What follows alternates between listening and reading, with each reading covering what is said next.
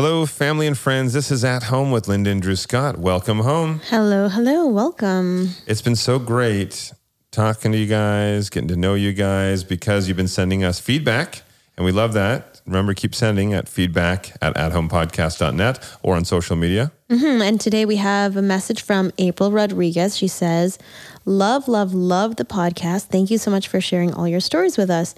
I really enjoyed the episode with Howie Mandel and hearing his stories. And there were... Wait, what were we? Barbie's World. I still can't do it. Still can't do it, no. I've been practicing every night in bed. It's very romantic. What else did she kiss me? She said she already knew about things like the candy bar and the pool, but she didn't know about him doing the voice of Gizmo. If you don't know what we're talking about with the candy bar and the pool, then you need to go and listen to Howie's episode. Disgusting, absolutely. But hilarious. So Linda, April says she knows you're a big Disney fan, and she wants to know who your favorite Disney princess is. Hers is Belle. Mine is also Belle and Mulan. Ooh. Drulon. Would you love Belle so much that you would do what April and her husband did, though? They had a Beauty and the Beast themed wedding. Yes. And she even sent photos. It looks amazing. Absolutely awesome. So fun. It's kind of like JD and Annalee's wedding where they did the themed, you had to be a movie character. Yeah. But this is for the ultimate Disney fan. I think I would have to do, what Disney prince do I look like? Maybe I'll come trotting in on my horse and be your knight in shining armor. Yeah, you can do that, but I'll also have my own horse. So we can ride together. Into the sunset. Holding hands. And horsetails. A different adventure, aside from running off into the sunset on our horses holding hands. Linda just did her first half marathon. Hardcore. Ouch. Hardcore parkour. Yeah, it hurt so bad. I don't know when I'll do it again. Mentally or physically? Both. I thought that I would be able to not train. I just thought, 13.1 miles. That's not so bad. That's just 12 more than 1 mile. I did not train more than an hour. Oh my gosh, really? And I'm still hurting. I thought I would not recommend it. It is dangerous. I'm lucky that I didn't hurt myself. Well, hold on a second. I would recommend a marathon if you like marathon. I wouldn't recommend doing a marathon without training. Oh, I would never recommend a marathon, period. This was a half marathon. Okay. Personally, I have no desire. I mean, I know running can be hard on the knees. I think there are other ways, to get your exercise than pounding the pavement for long periods. That just sounds treacherous and long. So but how long? The fact that it was at Disney made everything better. Right. So that's cool. That's the only reason why I did it. So you're running along, and then you had like Goofy handing you water, and you had Mickey cheering you on. You're in the happiest place on earth. So I walked for a bit. I wogged for a bit. That's a walking jog. Did you stop at any churro trucks? Oh, I can't say. I think you probably did. Every mile that you go, you need one churro. So is it? I is it had true? everyone churroing me on. What were you if asking? I was there, I would have held churros instead of water at the side for you. So is it through Disney? Like you're going through Disneyland? Mm-hmm. Okay, I thought maybe it was in the surrounding neighborhoods. Yeah. That's very cool, though. I think that's fun. And at the end of the day, you made it, and that goes to show you what good shape you're in. Because you are in good shape. Even though you didn't train running, you're in good shape. Also, I have great friends. I don't think I would have been able to do it myself. Yeah, actually, I think anybody doing a marathon or something like that, something that's a longer period of time, you're trying to motivate yourself to get healthy. If you do it with someone, it will make it a lot easier. Mm-hmm. I wish I could have been there. I would have been there, but I was filming. You just said you would never run, so. No, I shouldn't say that. I don't know if I like the idea of a marathon, but I could probably do a half marathon. I've done 10K. But my whole thing is I don't like the idea of how long it takes. And I know that my knees can get bad. So I would try other things. Like if there's a really warm pool, I would swim laps. That's my race. All right. That's fair. So I will come to the next one. If I wasn't filming the day before and the day after, I would come and join you. Next time. All right. No, here's an adventure. This is a different type of adventure aside from a marathon. We were talking with this week's guests, Ashlan and Philippe Cousteau. They are amazing environmentalists. They travel the world. And we've been talking about doing an adventure double date. So we were talking about maybe, going to the pyramids, doing something in Egypt, or a shipwreck dive. Yes, that's what I really want to do. Which would be amazing. Just something to experience the beauty of the world. There's so much beauty out there and so many places we've never seen. I think that would be the ultimate double date. Yeah. And I think the ultimate double date would be one where we are raising awareness for the environment or doing something good. I'm going to lock this in. All right. This summer. Let's put it in our calendar. We're doing this. Pinky swearing. I'm trying to reach you past the mic. Oh, got it. We touched pinkies. Yeah, just a tip. Why don't we jump right in? This is our chat with Ashlan and Philippe Cousteau. Enjoy.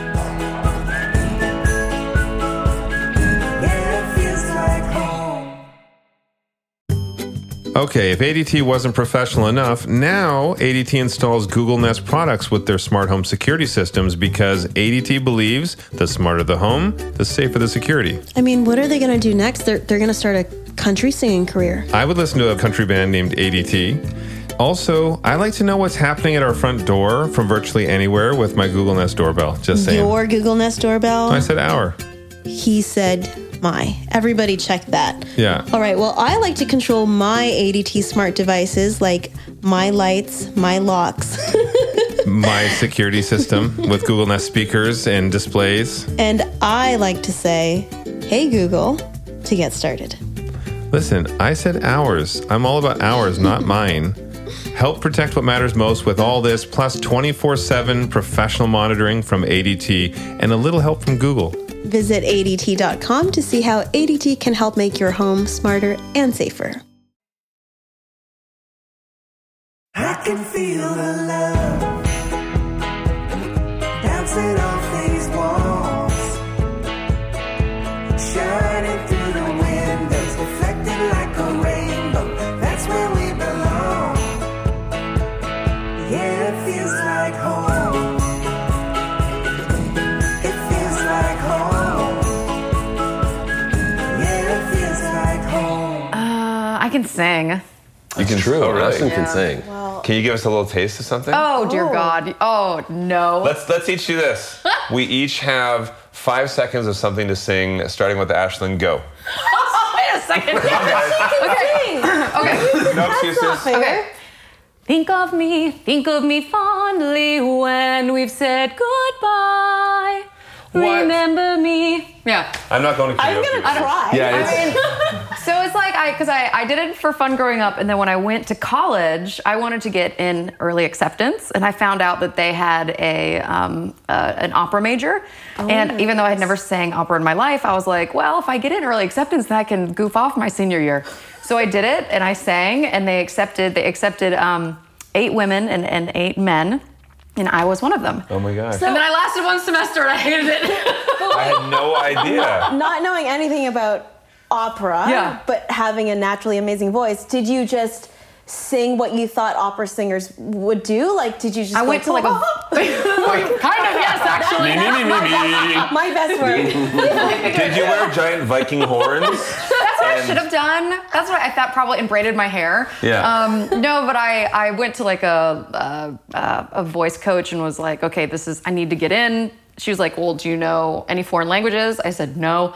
She's like, okay, well, let's pick one in French and Italian, and then we'll do a show tune. Oh, so you had to sing operatic in different languages. Different language. Yeah. But which actually is a lot easier no big because deal. you just except for learn when the you sounds. when you have a French person in the audience, you don't speak French, and then they're like, your enunciation is terrible. And you're just my God. Les poissons. They throw a baguette at you. Which the thing is about baguettes is after a day or two, they get really hard. So Yes. you don't want You an don't want angry to- French person throwing a baguette A at you. week-old actually baguette true. thrown at you actually hurts more than a brick. That's true. Do you speak, Cousteau, French? Do you speak French? I do. You do. And Ashlan is learning. I'm working on it. Yes, she's learning. I'm taking lessons. Yes. From who? From a French teacher. Okay, so this is like your French sensei. Yes. Yeah, and French She teaches sex. me. She teaches me all the bad stuff, which is amazing. See, that's what you have. So when we were growing up, our best friend still is Iranian, Persian, and so growing up, they had these big family get-togethers, and to impress his grandparents that came over from Iran, and the whole family, that he taught us to count to 10 in Farsi. But what we didn't realize when we went to this big family function, literally 50 people, he taught us the most vulgar swear words that he could possibly think of. So in front of his grandmother and everybody, Jonathan and I get up there and we're like, I'm not going to say it because they're really bad for anybody who speaks Farsi. Who might speak Farsi, yes. And it was awful, and they all gasped, and his mom slapped me across the face. And then, Wait, really? yeah, and then they saw him giggling in the corner and realized that he put us up to this. And I was thinking at first when she stopped, I'm like, did I pronounce 3 wrong? Yeah. Wow. So what are you learning? Are you getting phrases or still just learning? Well, 50% of any language is the bad words. So she is learning that. That is important. I fully condone that. Or just like especially fun in things France, like where everybody swears about everything. Or like for the ways to say like a hangover. So in true French ways, you don't just say, "Oh, I'm hungover." You say like, "My face is like a piece of wood." Because how poetic is that, Great right? expressions, Like that's, yes. you know, Leave it to the French Yeah, to be exactly. poetic like that. You're not just going to say, "Oh, you're beautiful." You're going to say, "The rivers part when you come within distance of my love." The roses wilt in jealousy. That's right. Do you speak other languages aside from French? Spanish is rusty, but Spanish is not too bad. Philippe has an ear for languages. Yeah, I love languages. They're always fascinating me. Whenever I go to a new country, or even returning to a place I've been, I'm always trying to learn like a handful of phrases. I just think it's respectful, like thank you and goodbye and how much, where's the bathroom, can I have another glass of wine? You know, critical terms like that. Critical, especially Can I have wine. another glass of wine? Yeah. Critical. Yes, that I ended on the most long important. ago the un cerveza por favor. Yes. Exactly. It's important. That's I don't even vital. drink beer, For but I a had guy to that learn doesn't drink beer, it's Vital, important. Exactly. You still need to know how to say it. You know, the frustrating thing for me is that so Linda speaks Cantonese, and then her mom and one of her sisters and her brother speak Mandarin, Cantonese, And my dad, yeah. and her dad, like they all speak And multiple Vietnamese languages. and like Hakka and Oh my Yeah, goodness. that's I amazing. barely speak English. I can speak Scottish. That's just a lot of headbutting and drinking Guinness. Yes, it is. But, And fun puns. And, Yeah. Like, oh, I got banjoed last night. I'm like, I don't even know what that means. Yes. It means you. I think I know. Oh, I Yeah. thought it meant something else. No. Basically, so this is a great term. Like that. It could be, but this is a great rule of thumb basically in Scotland. If you add an ED onto almost anything, it means that you got really drunk. So banjoed, Googled. oh my God. like basically anything. I got Googled. And you'd be like, oh, me too, Paul. I absolutely banjoed last night. It's all right. Oh my God. Yeah. That was very good. I did. I went to school in Scotland for 4 years. So Oh, wow. St. Andrews. So Were you Yeah. sober for your exams? Because that's probably not going to happen. we always tell people, I was like, I remember about like 2/3 of university, maybe half of university. Yeah, it was ridiculous. I lived with an Englishman, a Scotsman, and an Irishman for 2 years. Oh my God. Which sounds like the beginning of a bad joke, Yes. and it was. I mean, because Was it fighting nonstop? it was just fighting, Actually, and yes. loving, and lots of drinking, and it was. Somebody got thrown out a window one night. Oh my goodness. Someone got Right? hit by a car one I morning. mean, they all survived, P.S. Yeah. It was a tap by a car. Yeah. So in Scotland, I was going to go to university in Scotland as well at one point because I'm a Scottish citizen. I have my EU. And so education's free for locals out there, Yes. university level education. So I thought, great, I'll go. But then I realized you have to live there for 2 years. At least at the time, you had to live there for 2 years first, and then you're eligible. That's the issue. I have my French passport, but I lived in the US, so when I went there, I still had to pay, which is still way cheaper than what Americans pay to go to university here. I mean, it was But that like must have been an experience to be international for so great for your education. I spent a lot of my life living part-time in Europe, anyway, and in France, but being in Scotland was just a fantastic place for university. And so what did you study, and how did that get you into everything that you do for climate change and environmental efforts? You know, for me, growing up in a family, so my grandfather was Jacques Cousteau. He filmed and directed, he co-invented scuba diving 75 years ago. He was kind of a pioneer of ocean conservation. My father, Philippe Sr., also filmed, did documentaries, was also a pioneer, world-renowned environmental advocate. So growing up in that family, I wanted to find a way to continue that legacy. Essentially as a storyteller, which is what they were. Not marine biologists, we're not scientists, really about telling stories and filmmakers, etc. And so I decided that the best way for me to understand about people and society in the world was to understand where we came from. And so I studied history. So I have a degree in history from St. Andrews and really looked at that as a way to understand politics and war and environmental history and social history and what makes people tick. If you want to change the world, I think you have to understand how the world works to begin with. And understanding how the world works, the best way to do that is understand where we came from and what our motivations and how everything ended up the way it is. And so history was my focus, and came out of university and kind of started on that journey. I sort of feel that your dad and your grandpa were ahead of their time. I really do. I mean, they sort of laid the path for so much of what we're passionate about, and so many of the younger generation too are passionate about. And so, as well too, you were telling me a story, and maybe recap it for me. That it was a prince somewhere overseas, out east, had asked you to come in because his concern was there's new development they want to do, but the coral reefs have all been dying, and if something wasn't done to protect them, they would be extinct within a couple of years. Yeah, actually, in the Red Sea, in a place that's gotten a lot of press recently for less savory things, unfortunately, but in Saudi Arabia. And the crown prince right now is a diver, he's a scuba diver, and they're looking to develop tourism in the country. And what's interesting about the Red Sea, here's the thing is Ashlan and I both are big believers in motivating people through stories of hope as opposed to stories of doom and gloom. Yeah. And there's a lot of doom and gloom out there about the environment. We've all heard about the oceans and, the coral reefs are collapsing and all this other stuff that just seems overwhelming. So as ocean advocates, because it is, and terrifying. Yeah.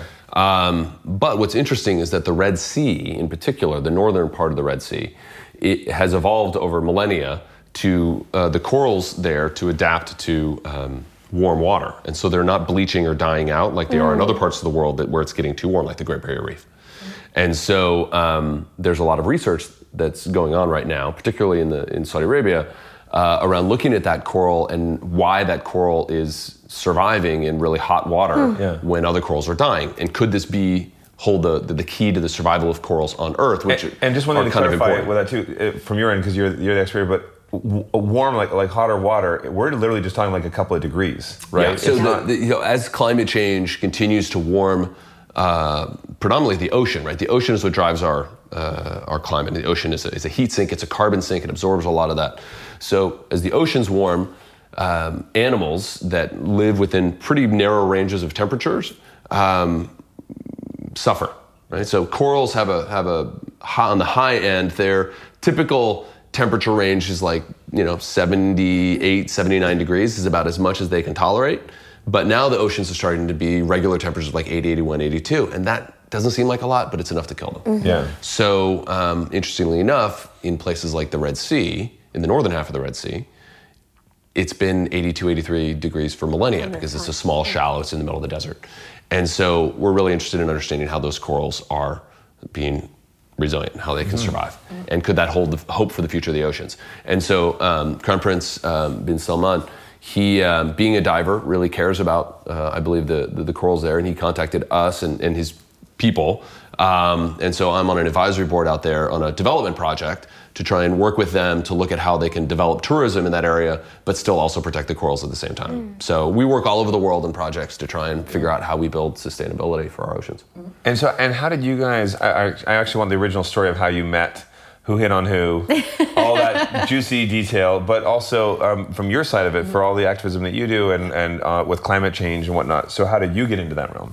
So I went to university and I was an opera major for that one semester, and then I went to journalism, and I knew I wanted to be a storyteller.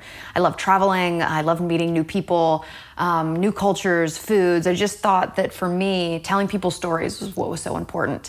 So at the time, I had landed my dream job. I was a correspondent for E! News, and I was a correspondent for E! for 7 years. And during that time, the BP oil spill happened. And one of my girlfriends invited me to an event. And she sent me the flyer of this kind of cute guy, but he was wearing mandals. Wait. Mandals. Wait, what is that? Okay, so it was the a original picture. Mandalorian. Yeah, so it was a picture of a very cute guy, but he was wearing mandals and he was like, bent down in the oil spill. And I was like, oh, he could be kind of cute, but whatever, I'm going with my friend. Let's be honest though. The first time you told me this story, you were not so nice. You were like, "Who's this nerd wearing mandals?" Okay, like, that's true. Actually, Man really what I thought. sandals. Yeah. In Who's this on the dork? beach. But what's the difference between a man sandal and a woman sandal? I don't even know this. Well, it's just that because... Was he wearing socks with It's them? like a merce, yeah. Like No, but okay, so then when we actually met, and I went to the event, and we were only going to stay for the very beginning because my girlfriend knew the person that was putting it on, and then all of a sudden, in through the door walks this giant person like me, because I was wearing 4-inch heels, so I was 6'3" that evening. So in walks this guy who's eye level, and I was like, oh my gosh, that guy is so handsome. Look at those Who mandals. is that? and then I walked in behind him. Yeah, exactly. In your Who's that guy? Dwayne Johnson wasn't available. So Yeah, he stepped aside. they were like, no, he's married, but that guy's available. So then our eyes met. That was it. We started chatting. We ended up talking. Well, Philippe did his talk. We ended up finding each other after the event, and we ended up sitting at the bar chatting until they literally started vacuuming like around our feet. And It's like 3 a.m. yeah, goodness. and we've been together ever since. But lo and behold, the mandals were technically water shoes.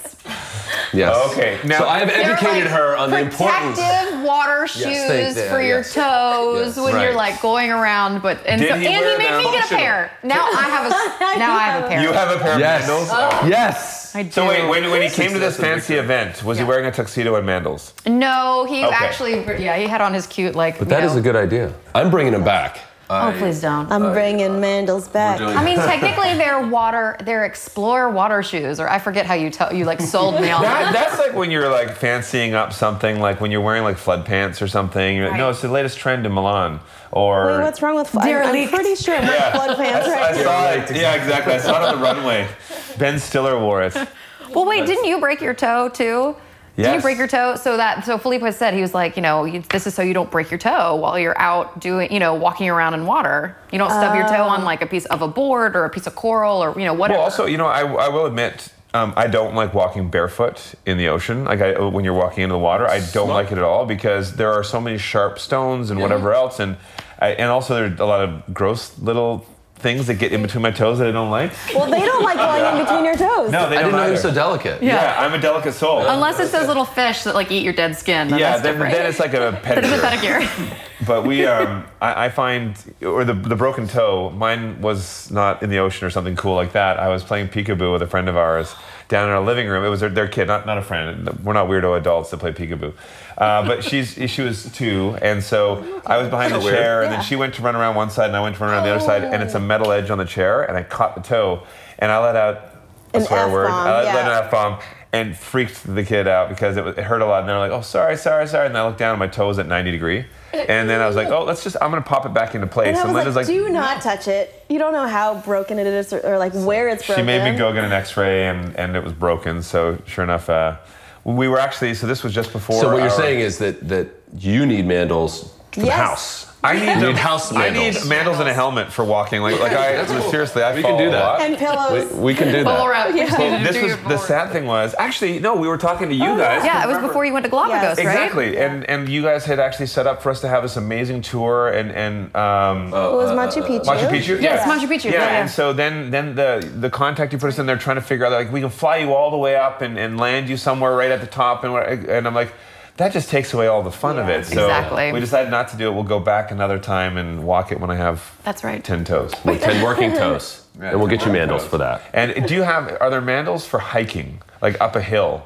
Yes, Or is that just called a technically. hiking boot? Like those ugly ones you have. Oh. Yeah, but still hiking boots are better. Yeah. We'll go with the That's hiking boots. true. And they look better. So this is the thing. I used to be a personal trainer, and at the gym, you have everyone comes in. The whole style nowadays, there's the little toe shoe things you put on. Yes. Do you wear those? I see you wearing those. I've worn those before, but not anymore. No. Here's my concern. Here's my issue. Ashlan's face like, thank goodness. So a shoe is meant, especially like an athletic shoe, it's meant to give you the proper structure and support under your foot for your arch and everything like that. But when you come in with just these, it's like a sock that individually wraps each of your Yes. toes, and it's super creepy looking. That is creepy. just at the gym. It's not giving you any support. And No. it was always been a frustration of mine. And I'm it hurts your shins because I also got a pair. My husband talks me into these very Ugly shoes? bad ideas. Yes. But it hurts I feel your like you're getting a shins. bad reputation right now. I feel like. I know, because actually Philippe has a really good sense of style. But, But I'm only you've helped me bringing up my shoe game. when you walk a lot, you need the support because that helps your knees, your shins, your back, everything. And if you're not getting the support that you should have, you should put it in there. But anyway, maybe not everybody needs it. Maybe some people can wear weirdo toe sock shoes, but It does also feel weird. We'll get you a good pair of hiking boots. Yeah. For Machu Picchu next time. Yeah. now on a separate note from creepy shoes and everything. So you grew up in Raleigh. I grew up in Raleigh. So tell us about growing up, your sort of your family life and. I am like so totally normal, if that makes sense. You're not. Nobody is normal. But I always say, okay, average. How about this? I have two amazing parents that are still married today. I have an older sister. We were 4 years apart. She's married. She already has that's two not kids. normal. Well, that's For that's Linda's true. family, it's not normal. Yeah. But it was great. I love North Carolina. There's so many beautiful things to do there.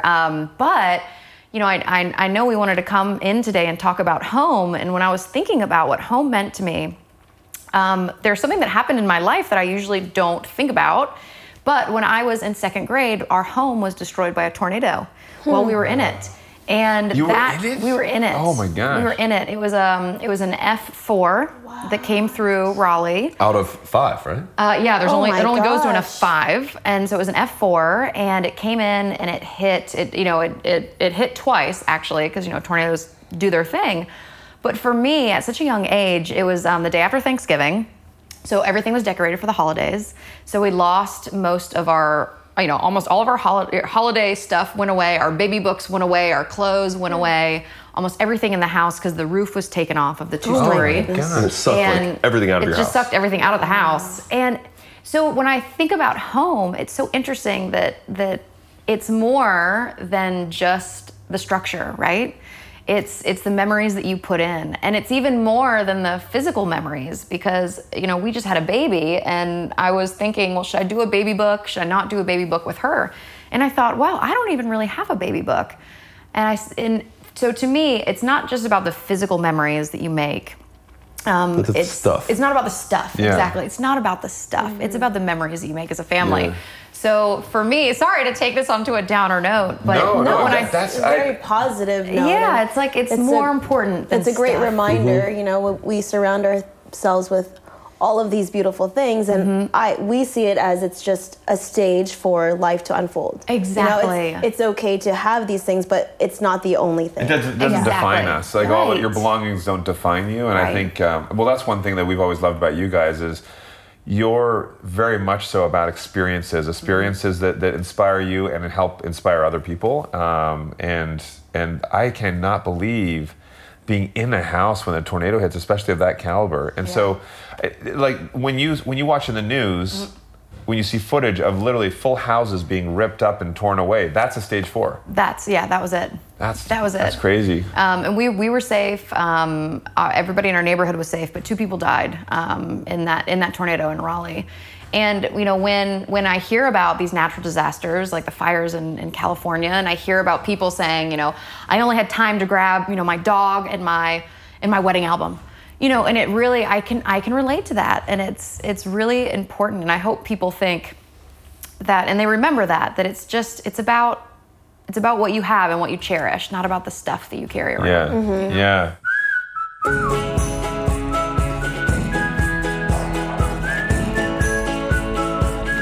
Yeah, it feels like home.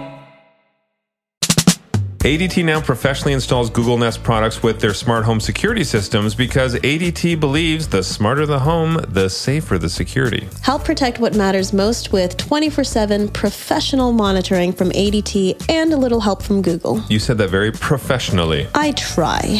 Visit ADT.com to see how ADT can help you make your home smarter and safer.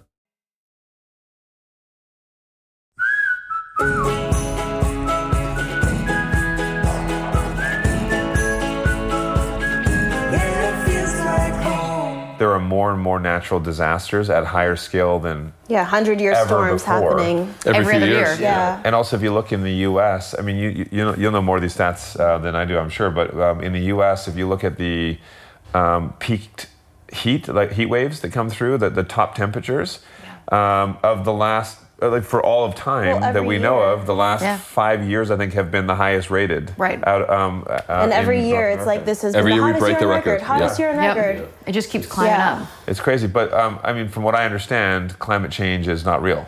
It's a Chinese hoax. I will punch him actually. for you. It drives me nuts when you hear people say that. I'm like, this isn't just a bunch of hippies pretending to say something about damaging the earth.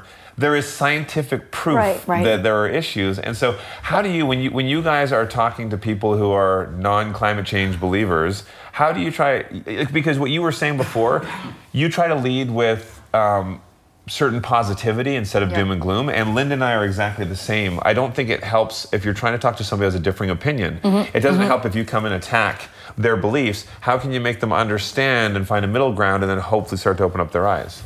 I mean, for me, do you mind if I start and then you can fill in? I think for us, we have met those people. We know some of those people, and you're never going to win them over by debating. Sadly, you're not. Yeah.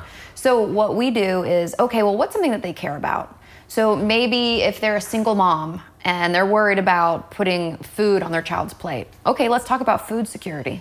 Let's talk about what the changing weather is doing for our food system. Or if you're a parent and your child has asthma, let's talk about what is the leading cause of asthma, and it's pollution. So we're always trying to find ways in that relate to that specific person. Or if you care about national security, okay, let's talk about what climate change is doing to national security, because now we're having climate refugees all over the world trying to, get into different countries. Let's talk about that. And not just places, that we can't even pronounce, but places like Miami and New York. Yeah. Exactly. All of those people will become climate refugees. Exactly. And it's already happening in places like Miami. And it's interesting that when you look at environmental issues, climate, ocean issues, it's much more bipartisan in southern Florida than ever before because, it's starting to affect people's backyards and people are demanding their politicians do something. Because they're finding octopuses in parking garages, after these storms, Yeah, because of the floods. And so you're seeing the ocean's king tides coming in and they've got this famous picture now from a few years ago of an octopus in the middle of a parking garage. So that somebody picked up and put back into the ocean also. Yeah. So Well, that's nice. And I think so as Ashlan pointed out, finding common ground and talking about what people care about is really important. I think the environmental movement on both sides of the argument, on pretty much both sides of any argument in this country these days, it's all about shouting and yelling and tribalism, where it's like I'm right and you're wrong, as opposed to how do we come together and find common ground. So trying to be the adult in the room and doing more of that I think is important. And then also it really leads back to the work that we do. Our charitable work is through the nonprofit I founded, Earth Echo International, 15 years ago, and that's been focused on young people. So we believe that the key to solving environmental problems is building a youth strategy and getting young people engaged in the environmental movement. Because it's young people that can remarkably cut through a lot of that. It's young people that have a big influence on the adults in their community. Greta's a great example of a young person that's had a huge impact. And there are thousands of Gretas around the world. Our organization we directly engaged over 200,000 young people around the world last year in training and teaching them tools and resources around the environment and conservation, how can they get engaged in their communities. So we really find that both having the right conversations with people, meeting people where they are, and then also really focusing, which I think is something the environmental movement hasn't done a good job of for a long time, is focusing on how do we really engage young people in being change agents in their communities and on the world stage. Well, I think, and that's an exciting thing too, because so many young people we've met, because we've actually traveled around, even our honeymoon was actually a part of the We organization and helping in villages down in the Amazon, and seeing there were actually a bunch of youth groups that were down at the same camp that we were, from all over North America, and they're so passionate and they want to use their voice and they want to help and they want to inspire people and they want to help domestic and abroad. And so it's exciting. It's fantastic. I always tell people, I never ever had anybody come up to me and say, I didn't think the oceans mattered or I didn't believe in climate change, but I saw that 30-second public service announcements you did and changed my worldview. That doesn't happen. It's really hard to change people's perspectives when they're already, particularly these days, set in stone. I've had a lot of people come up to me and say, I wasn't that into these kinds of issues, but then my kids came home every day from school and were like, Mom, Dad, we have to do this. Mom, Dad, we have to change this. And they do. And so young people can be really remarkable change agents. And I think historically, the environmental movement has done a very poor job of engaging young people. And that's really what we're changing. I think it really comes down to that doom and gloom side that you're talking about, because I think a lot of us, even from my younger generation, we were taught to, even in school and anything we're trying to be a part of, we were taught to come at it hard, like, here are the problems, everyone be aware of the problems, but where's the solution? You can't just come at something like that. And you did a TEDx called Where's Richard Nixon When You Need Him? When You Need Him, that's right. And that was the same sort of a philosophy that you had, right? It was more about hope than it was about doom and gloom. Right. It was about that, and it was about this idea that the environment should be something that brings us together. The title of it is a little tongue-in-cheek, but in many ways very serious, because in the era of Richard Nixon, a very Republican, president, environmental conservation was a bipartisan issue. So Nixon started the EPA, NOAA, the National Oceanic and Atmospheric Administration. It's like our NASA for the oceans. The Clean Water Act, the Clean Air Act extension, the Marine Mammal Protection Act. I mean, environment, it wasn't really until Reagan that environment started to become a wedge issue that politicians used to divide people. Prior to that, it was an issue that brought people together, because clean air and clean water doesn't care if you're libertarian or independent or Democrat or Republican. It matters to all of us. Or old or young or... Yeah, exactly. And, having healthy homes for us, part of that is having a healthy environment, right? Because we can't thrive, our communities and our families, our children can't thrive if we don't have a healthy environment to have those homes in. And so it's unfortunate it's become a divisive issue. Well, I will say, because the day that we don't have clean water, all bets are off. Exactly. Nobody's going to care. Nothing else matters. Nothing else matters if you don't have clean water to drink. Can't drink oil. Right, and I think what you said about meeting people where they are as a method and as an approach is so important, because in the past I feel like the environmental movement has, sometimes we do get a bad rep of being or seeming better than, and it makes it so inaccessible for people who are trying to do just a little bit of good but are embarrassed that we're not driving electric cars, or our house is, like, we don't have solar panels. And I think the more accessible it is and the more we celebrate the smaller things, the more everyone can slowly make progress. Look here. I mean, there are no plastic bottles, single use, anywhere that we see here.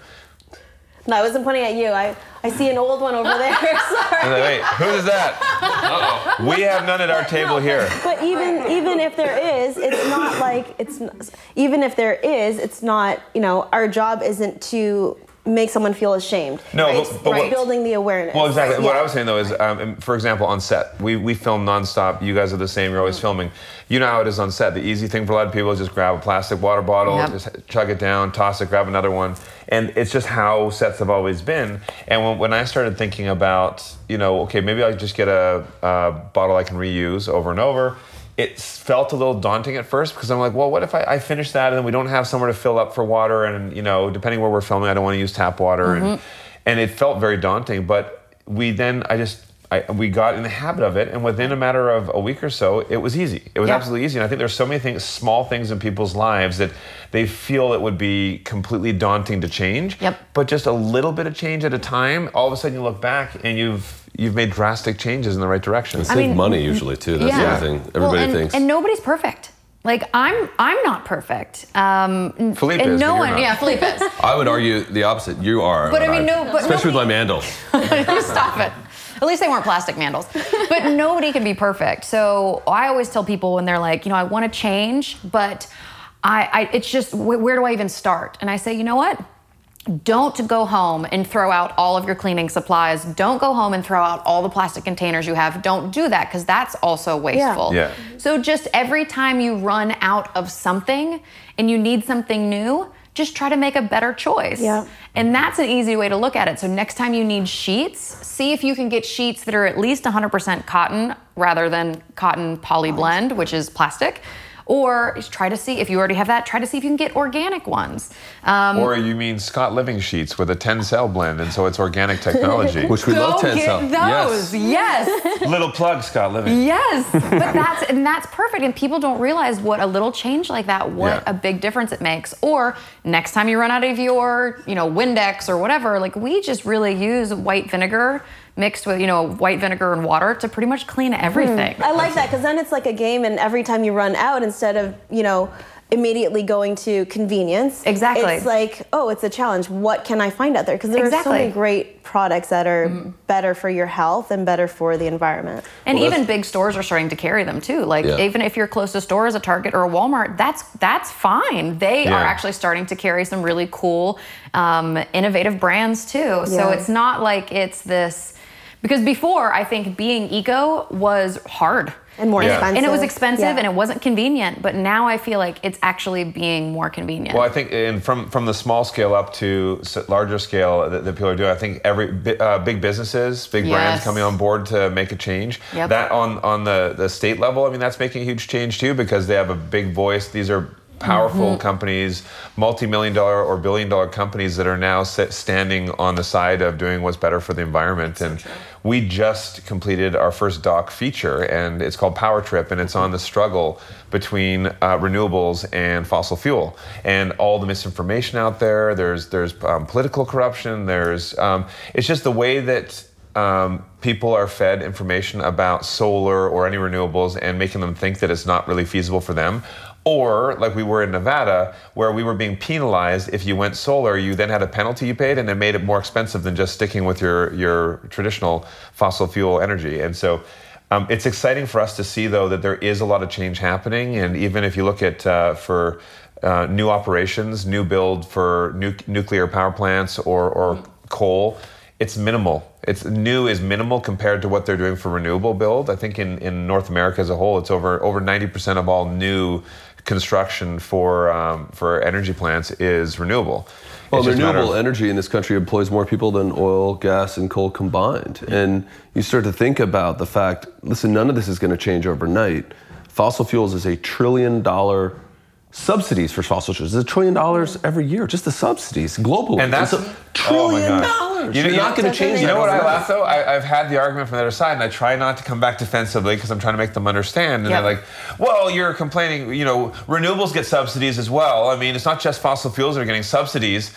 I'm like, it's $1 trillion subsidy versus a few $1 million subsidy, or maybe $100 million at most compared to $1 trillion. I'm like, there's no comparison. There's no comparison. And also, the subsidy for renewable is actually going into installation or different types of building for creating job opportunities, where the subsidy for the other side is not really going to what's going to benefit people. It's making big business rich. And I don't think renewables are probably not going to give our daughter cancer or asthma. No. Well, and that's the other thing. So this $1 trillion is the direct subsidies, right?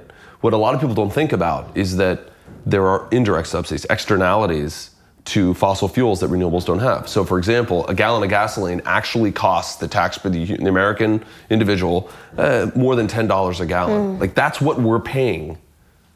Because though we pay only at the pump, say $3 to $4 a gallon, the actual cost for the pollution and the human cost of that gallon of gasoline actually then costs us as a country a lot of money to fix. Exponential. So you're still paying for it, you just pay for it later? And then paying for the consequences of it. And that's my point. So you have those direct subsidies, and then you have all these indirect subsidies that we're paying for all the bad negative impacts of fossil fuels. Renewables don't have those same externalities because there's no such thing as a sun spill that costs us billions and billions of dollars and ruins people's lives in the Gulf of Mexico, animals, right? And kills animals. That doesn't happen. And so there's the direct subsidies and the hidden subsidies as well. So the amount of money that we invest in propping up fossil fuels is exponentially more than we invest in. And it's just, when you think about, the sad thing is, money is what moves the world for 100%. A lot of these people. And for fossil fuels, the amount of money that they make, they don't want to lose all those trillions. And then all the pharmaceutical companies who make a ton of money off the people they're getting sick from environmental issues, they don't want to lose all their money that they're making off of that side of it. So it's sad. Maybe we will start it right here, and all of us will start at home. We will start to change that way of thinking. Let's do what's actually right for people and the planet. But and also you have a 6-month-old. We do. We have a little girl. Yeah, obviously, that's a whole other change for you guys to really think of what's best for her future and what will still be here and what will be a safe future for her. It's true. I mean, we always kind of thought about the future and what that means and through the nonprofit and working with kids. But when we had our little girl, who we call Baby Fish, when we had Baby Fish, it really, came home to us.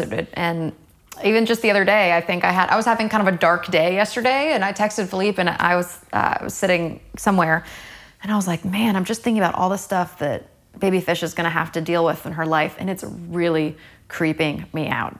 Yeah. Bad word. OMG. Yeah. And I just had to sit with it for a little bit, and those days are hard. But the way we thought of it is there is hope. And we've seen it. I think we maybe told you guys about the one time we went scuba diving in the Marshall Islands, and that's where the United States did a lot of nuclear testing during the Cold War. And they actually, so much so that we dropped the largest nuclear bomb that the US ever created, called Castle Bravo, on Bikini Atoll. The blast was so hot that it actually vaporized half of the island. It turned the sand into glass. It killed everything within a few miles. And 60 years later, we went back because we had heard and we saw that nature had flourished. It hadn't just come back, it was thriving. So what was happening within that span of 60 years? Like, what human activity was happening? I'm glad you asked that. There wasn't much, because the island is still radioactive. So we only even spent about 20 minutes on the island before we were like, okay. At this point, we hadn't had a baby. We were like, if we want to have a baby, we should probably leave. Yeah. But we were able to, once nature just got a break. There was no fishing in that area, no human pollution. It just got to be, and it came back. There's a famous 60 saying, years. Yeah. Radiation is bad, people are worse. Yeah. So it's, That's scary. Perspective. It did. It wiped the place out, and now it's come back. Like Chernobyl, too. I don't know, I'm sure you guys have heard about Chernobyl, and it's come back. And there's also wolves that they thought were extinct have now come back in this area. So in those because areas, there's no people. Well, when there are no people and it's starting to thrive again, but how there is still no measure to counteract the radioactive. So in the ocean, the good news is that it dissipated very quickly. Right. The land, those little islands are still radioactive, but the biodiversity is not really on those islands anyway. It's in the ocean. It's really in the ocean where the business is happening. And this drives it home for me when I think about our daughter being about 7 months old. In 40 years, so in my lifetime, in our lifetime, basically, we're all about the same age, the Earth has lost half of its biodiversity. So half of the living stuff, the diversity of living things on Earth have disappeared in our lifetime. Mm-hmm. That only leaves 50% more. So it can happen. When you think about that, if you just take a minute and think about the fact that half of the living things on Earth that make this world this abundant, beautiful, magical place, and that also, even from bees, that are so important to all of us through our agriculture. All these different animals that have an impact and an importance of the web of life that supports us as human beings on this planet as well, have disappeared. That's terrifying. It can happen. Human beings can wipe things out. And we have been. And also, we were talking about plastics and household items earlier. It's estimated in the oceans that by the middle of this century, there may be more plastic in the ocean than fish. And so what happens when a physical space becomes predominantly filled with trash? What do we call that? A dump. Wally. So is it possible that human beings have turned the ocean into a dump in 75, 80 years? That is staggering. And so it's a big issue. And it's one that we really worry about with Vivian, Baby Fish, a lot, because the issues that we're facing are very real. They're very, very serious. Yeah. And people are already, feeling the impacts of that. We're seeing disease. We're talking about disease and health issues that are skyrocketing, cancer rates skyrocketing, all these things. Looking at the quality of our food has declined over the decades. We're seeing the results of that are impacting us. That's an environmental issue. We're seeing climate refugees, stronger storms. These are things that are really affecting us. Yeah. So doing something about it is urgent. An obligation, yeah. Well, I love that you guys are paving that path for others to be inspired to follow, and I do feel that there is, the good thing right now is there is far more awareness now than what there was 10 years ago. Absolutely, I tell you. So, and I don't want to end on doing. I would just say that we work with young people through Earth Echo, hundreds of thousands of kids every year, and I've never, and Ashlan will say the same, never walked into a to middle school and elementary or high school and not seen optimism and hope and passion on the face of every single young person in there, and like the fervent desire to change the world. And that's what gives me hope. I mean, I think that's the good news, is that we have a new generation that's more aware and more engaged than ever before. And then Baby Fish's generation too will be even more excited to continue that legacy. I'm curious if you have excitement about introducing Baby Fish to Babyface. Or maybe Baby Yoda. Baby Yoda, for sure. Definitely. I'm a bit of a Star Wars nerd, so yes. Together they could make huge change. They could change the world. They will change the world. They will change the world. Harness the Force to do good things. Yes, Baby Yoda for sure. So one thing I just want to ask, though, for you guys, you've traveled so much, you've been all over. If you were to go explore somewhere that you have never explored before, what excites you the most? What place on this planet? So that's a little hard for me because I am very lucky, and not that this is a competition at all. But it is. Yeah. I have been to all 7 continents. Oh, wow. So I have been to Antarctica. Jealous. I actually gave a TED Talk at Scott Base in Antarctica, and I actually slept out on the ice one night, which was incredible. In an ice cave that I built myself, because that was part of our survival training. Oh my gosh. That was amazing. So I would say, since that's off my bucket list. Hold on a second, I got a question on that. Yeah. What's the man traveler? What's it? Or the guy that goes out? Bear Grylls. Bear Grylls, yeah. Have you met him, and have you been like, hey, Bear Grylls, this is what I did. Take that. Take that, Bear. Yeah. No, but I will next time I see him. I think you should, because building your own ice cave, that's the thing of. It was pretty hardcore, I have to admit. Times. It's pretty amazing. I'm very jealous. I was very proud of myself for that one. Yeah. Anyway, sorry, I interrupted. Yeah. Oh no, that's okay. So I would say so since Antarctica's off my list, I would like to go up to the Arctic. That would be I'd like to go to the Arctic, and actually really like to go to the North Pole. To see Santa. To see Santa, of course. Yeah. I knew it. Yeah, that's. Make sure. I mean, let's be honest. Yeah, Make sure he's always working. nice. Yeah. I would say Antarctica is probably on the top. I've actually been to the Arctic, not to the North Pole, but it was just a few hundred miles south of the North Pole, filming for a BBC doc I did several years ago. And, but I've never been to Antarctica, so that's my last continent. So Antarctica's probably. So you're the on same. my list, yeah. So we just swap. Flip. Oh, yeah, right, yeah. Swap each other. I want to go south, you're going north. I mean, personally, I was going to say I just want to make it out to San Diego one day. But I mean, that also sounds cool, North Pole. I mean, whatever. My bucket list, I want to go to Egypt. Oh, we talked about this. Love Egypt. I want to know, because people in secret places. Yes. There has to be someone that could give us a tour inside one of the old pyramids that nobody's allowed to go to anymore, and I want to find some Indiana Jones secret place where I can find a temple full of. So I collect old coins. I have antique coins. I have coins from 2,000 years ago. I have 10th century British coins. I have old swords and armor. Not that I want to take anything. I don't want to take anything. I just want to find it. I want to see it. That's when the Beatles come out. This is, I don't need any sort of Beatles to come out and attack me, but. Well, we went to Egypt last year. Yeah. I was pregnant. Newly pregnant, and I climbed a pyramid. I was very proud of myself. I almost threw up on said pyramid, but I didn't. But it was amazing. And actually, the new museum should be open. We went to the old museum, but the new museum in Cairo should be open. You guys have got to go do that. We did get to go with a guide through some friends of ours that helped set it up to go into a couple places that had just been excavated, but they didn't have currency. My understanding, they didn't have coins or money. Oh, good point. That's true. In ancient Egypt. So unfortunately, no coins or anything to be found. It was people were paid in food, pretty much. Or luxury. Yeah, they had jewelry. They did have jewels. Yeah. They did have all those kinds of things. But those things were only for the very rich and would only be in tombs that most of them were robbed. Right. Over the millennia. So there's only there were thousands of them. Yeah. Exactly. So your great grandfather's probably a tomb robber in When I was a kid, the only thing I remember from my studies was that someone stole King Tut's penis. That's the Why would they steal that? Because the way he was embalmed or whatever. The way things you didn't think you'd hear on a podcast talking about homes. Yes. King Tut's penis, ladies and gentlemen. Tutankhamun lost his manliness because somebody thought it would be worth something, and they just took it to keep on a Did mantle? they I have ever no find idea. it? Wow. I don't Did know if they get ever bronze did. it or gild it? I don't know. I decided not to give it back. Okay. All right. But So you anyway. have it here. Yeah, it's here with all my other Under spoils. his pillow. But you know what we? Oh gosh, So I'm that's curious. your pillow too.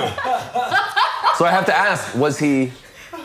He was You a know, small man. He was a small man. Yes. Okay. Got it. Because Got it. he was a got small it. man. Got Everyone it. was small back then. Everybody was small. Smaller. Yeah. Yeah, small penis. I think the top. You heard it here, ladies and gentlemen.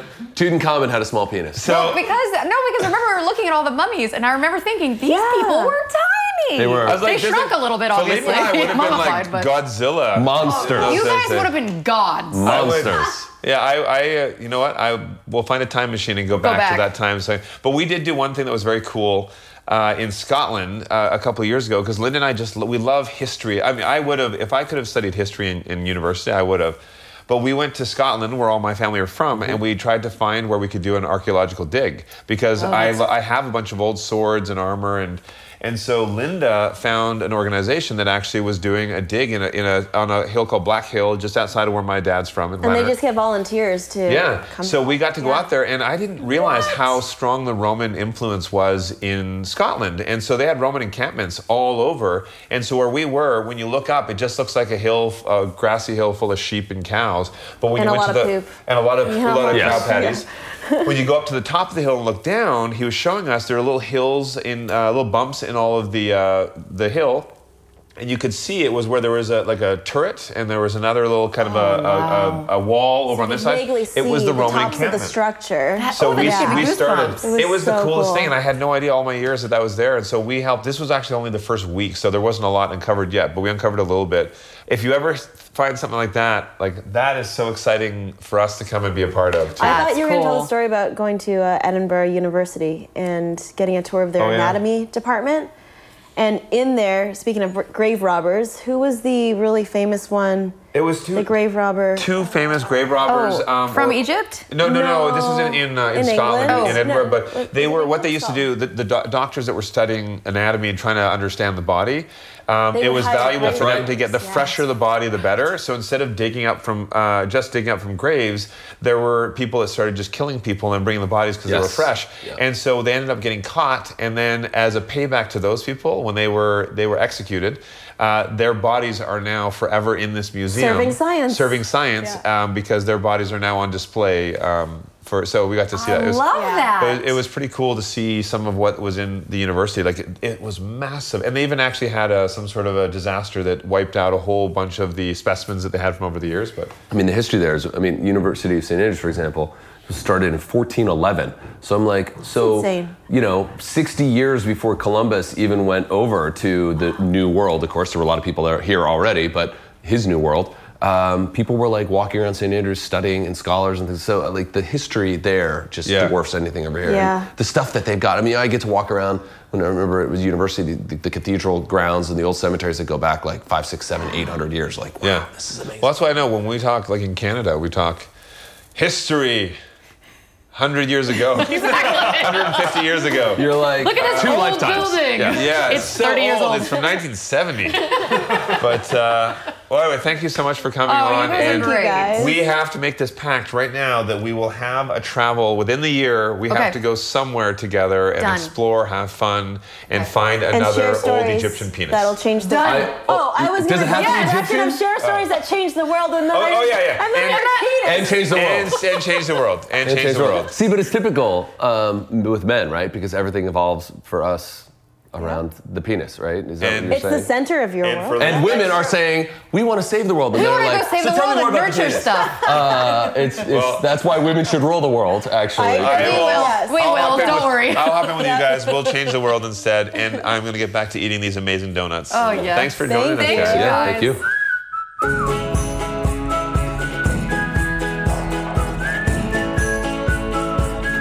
Yeah, it feels like home. Ashlan has the voice of an angel. I literally had no idea. We've known them for years, and I had no idea. Went to school for opera? I had no idea, but I'm not surprised at all. But who goes to school for opera? I didn't even know there She was a did. school for opera. There's a school for everything. Let's hear your best opera.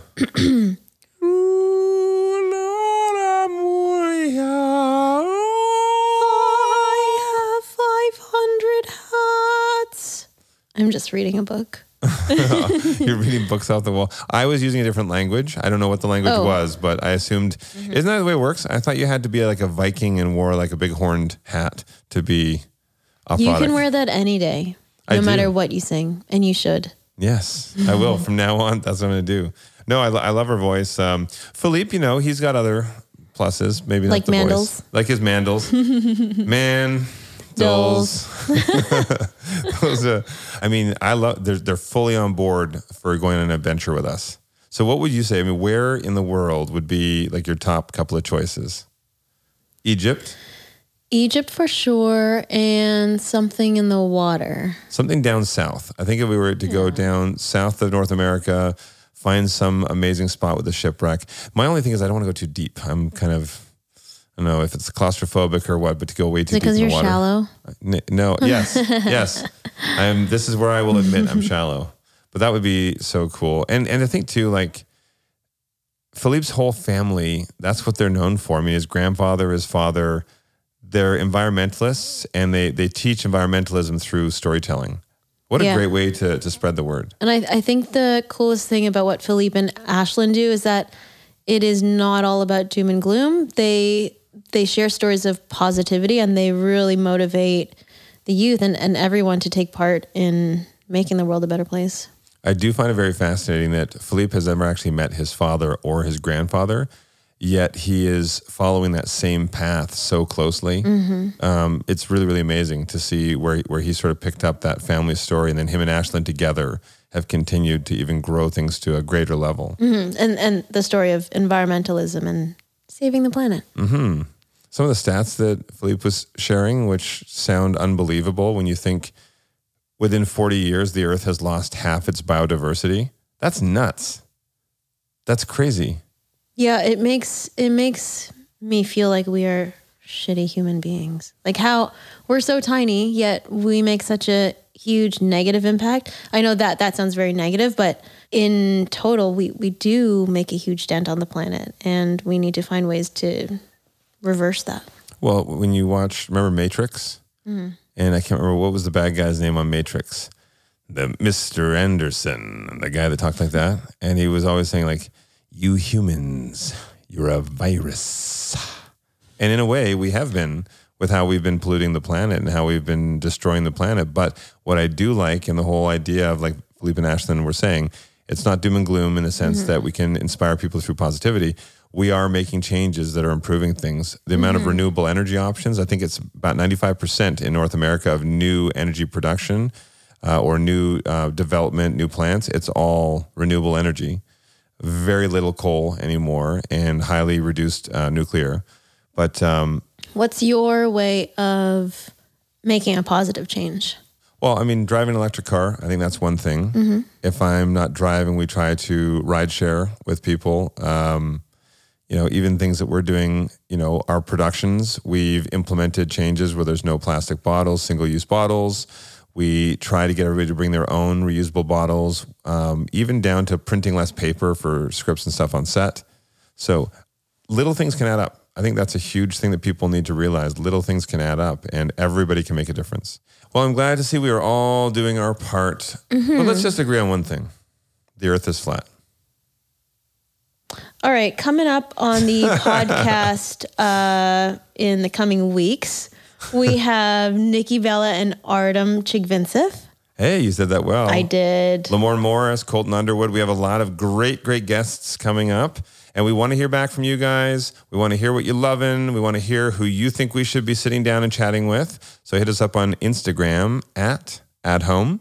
Or email us, feedback@homepodcast.net. A big thank you to Brangelino, our podcast producer. Woohoo! Annalie Bell, our amazing researcher. Also, our music, Feels Like Home, is by Chad Carlson and Victoria Shaw. I'll work on my whistling. Sucks today. Yeah, so was mine. It's pretty bad. Too dry. Too many crackers. And a big thank you to you, Linda, the love of my life. Thanks for sitting down and sharing some great stories today. Love you. Love you. Love you.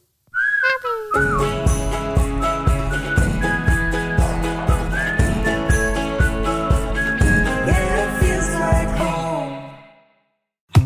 Dun, dun, dun, dun. 82 ADT now professionally installs Google Nest products with their smart home security systems because ADT is awesome and believes that the smarter the home, the safer the security. I can't wait to see what they do next. They're going to put Google Nest doorbells on the moon. Da-da. Actually, I'd like to know what's happening at our front door from virtually anywhere with our Google Nest doorbell. I do love how when we're out at dinner, we can see exactly what's going on at the front door. And we can control our ADT smart devices like lights, locks, the security system with Google Nest speakers and displays. All you have to say is, "Hey, Google," to get started. Well, I think it's great for people to help protect what matters most with all of this. Plus, 24/7 professional monitoring from ADT and a little help from Google. Visit ADT.com to see how ADT can help make your home smarter and safer. Hey, Google.